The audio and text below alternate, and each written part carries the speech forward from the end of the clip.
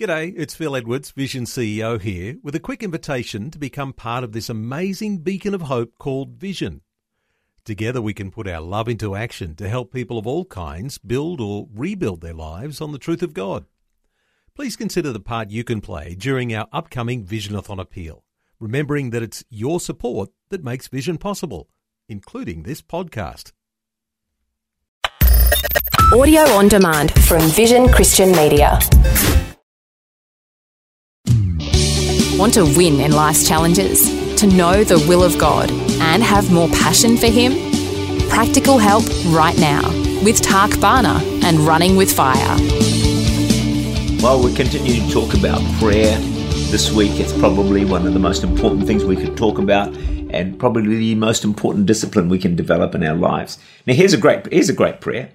God, do something through me and not just for me. God, use me.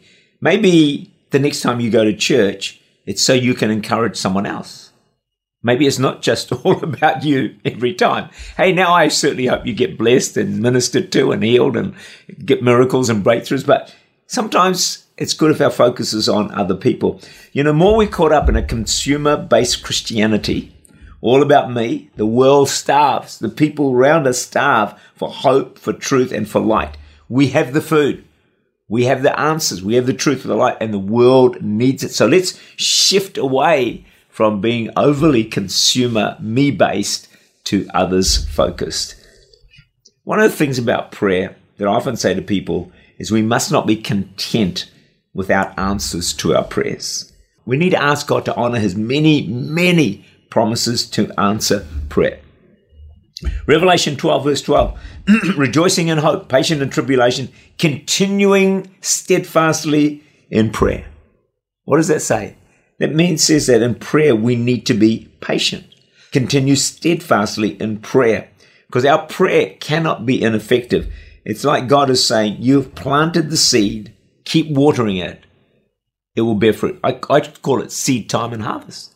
Every time you pray, you're planting seed. You're throwing out seeds into the ground. Seeds. And then when you pray over it again, you're watering the seed. You're watering the seed. You're watering the seed. And any farmer will tell you, if you sow the seed, water the seed, look after it, it's going to bear fruit. I believe prayer is the same, works the same way. I love what Max Lucado said. When we work, we work. When we pray, God works. Now think about that for a moment. What do you think is more effective? Who do you think can accomplish more, you or God? And yet what do? We work, and we get limited results. God says, no. You work by all means, but add prayer. When we pray about our work goes to another level. Our success goes to another level. Our creativity goes to another level if we will add prayer to our working. Billy Graham said this. It's so true. Satan will contest every hour you spend in Bible reading or prayer. When your feet hit the ground, or when you turn to prayer, when you turn to the Bible, every demon from hell is out to stop you. Because they know if you pray and you read your Bible, you're going to grow in God, you're going to see answers to prayer, you're going to be a good witness for Christ, you're going to see breakthroughs. So all hell breaks loose to stop you getting into prayer, because it is so powerful, or getting into the Word of God. Tim Keller is a great speaker, by the way. He said this: sometimes you don't get the strength out of prayer that you want, but you won't get any strength at all without prayer. So prayer may not just be that fix it immediately, but it's going to do some stuff in your life that really is going to help you to pray more effectively. The way I like to think about prayer is you have a jug of water. I'm sure you had some coffee or tea or something this morning. So the jug is plugged in and it boils up the water. Imagine if that jug was unplugged. There's no power going into the jug. You can turn the jug on, but nothing is going to happen. We can live our lives unplugged, unconnected to God, the life source. When we do that, we can work, turn the switch on, as it were, but not much is going to happen. We need to stay plugged in to God And I believe the key way we do that is through prayer.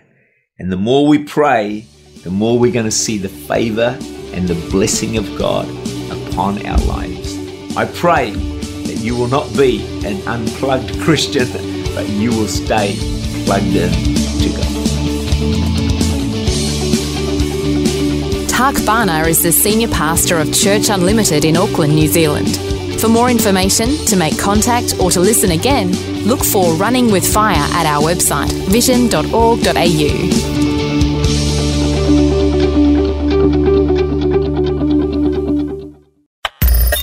Thanks for taking time to listen to this audio on demand from Vision Christian Media. To find out more about us, go to vision.org.au.